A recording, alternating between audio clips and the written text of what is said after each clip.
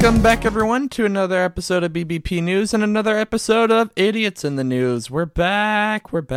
Hello. Love Idiots in the News, Nick. It's just so...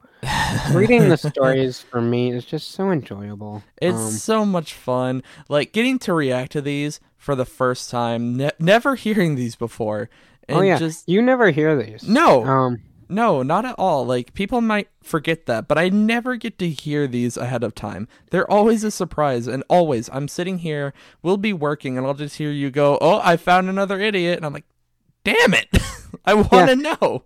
And sometimes I won't even be looking through news headlines. You know how on Google, when you're signed in to your account on your phone, when you go to Google on Safari, it comes up with like a thread of like trending stories and things like that. Yeah.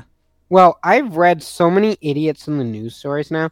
Now sometimes there's not even trending stories. It's just a story about an idiot. That's awesome. And I just take that, read it, skim it real fast, make sure they meet the criteria, send it to my email so you can't read it. Yeah, exactly. And you know, I've played fair. There have been a couple times where you've sent stories to our email, but I avoid reading it.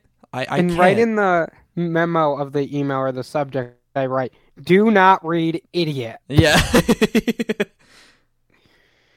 But this week we have an idiot in California. Oh, okay. A 63-year-old man was arrested after he fired at two teenagers who were throwing water balloons in Kern County over the weekend. Authorities said the man was asleep in his pickup in Ridgecrest when the teens aged 18 and 17 drove by and threw water balloons at his truck. Police said while the man inspected his pickup for damage, the teens drove by him again. He pulled out a 12-gauge shotgun from the truck and fired at the driver's side door, causing damage to their vehicle and minor injuries to the driver.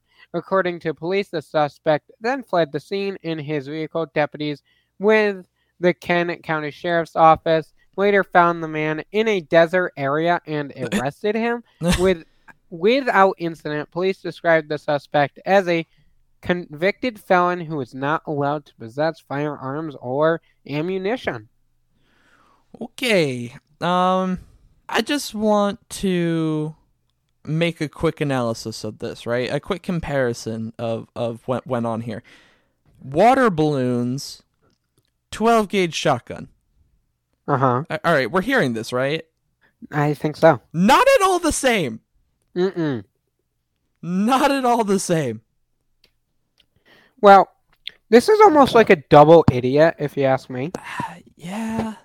Because I don't think I wouldn't advise. Well, they learned. I would not advise to throw water balloons at other people's cars. No, I mean, definitely not. It's almost like one of those classic teenage things to do, you know? You hear about it all the time, whether it be in shows or even real life. Throwing water balloons, throwing eggs, the whole ordeal. Smart, no, but classic. But water balloons to shotguns, there's a big jump there. Maybe a better answer would have been to yell at them. Maybe, yeah, just a bit.